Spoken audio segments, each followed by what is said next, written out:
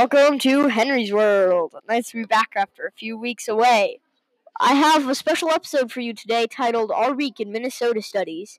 In this episode, I will share short stories from a variety of topics. What's it like learning Dakota, the U.S.-Dakota treaties in Minnesota, and a mock trial court we had in class. Sit back and enjoy the show. We've been learning about the Dakota people, their culture, and language. I'm just getting used to saying these words, so I might not say them correctly. Try to say these words and what they mean to you. Henry Imakiapido, and New York Dimatahan. The first one meant they call me Henry, and the second one meant I am from New York.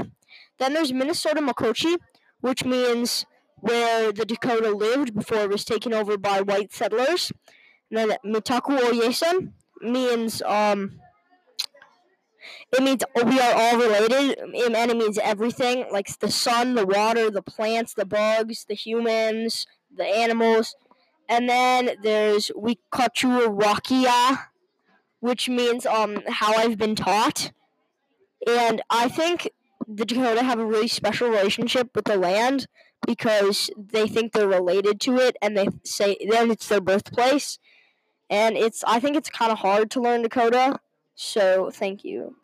We also spend time learning about the treaty signing between the Dakota and the U.S. government. It's a complicated story, and I'm just starting to learn about it, so please bear with me. What is a treaty? A treaty is a document or form signed between two groups. What two groups or countries or nations made that treaty? The Dakota and the U.S. Why did the U.S. need more land? Because they're horrible people, and they just want to be richer, and they want more population and immigration. What happened between the U.S. government and the Dakota? The Dakota got scammed by the U.S. government and lost all their land. What were the Dakota promised? Food and a lot of money. What are your thoughts or feelings about the treaty? I think it's horrible, and it never should have been done. Add any questions you have about the treaty in Dakota? I don't have very many questions. What do you think happens next? The white people kill all the Dakota and drive them off to Canada and steal all their stuff. We actually started out our week acting out a court case about a broken window. What I remember about this case was about this kid named Tony who was accused of breaking a man's windows with a rock, and the man was old. But another thing was that another couple of kids came up to them and started bugging them, and they actually threw the rocks, not Tony. So Tony was not charged well. I played the role of the prosecution attorney, which tried to make Tony guilty, and we didn't do a very good job. They found Tony not guilty. And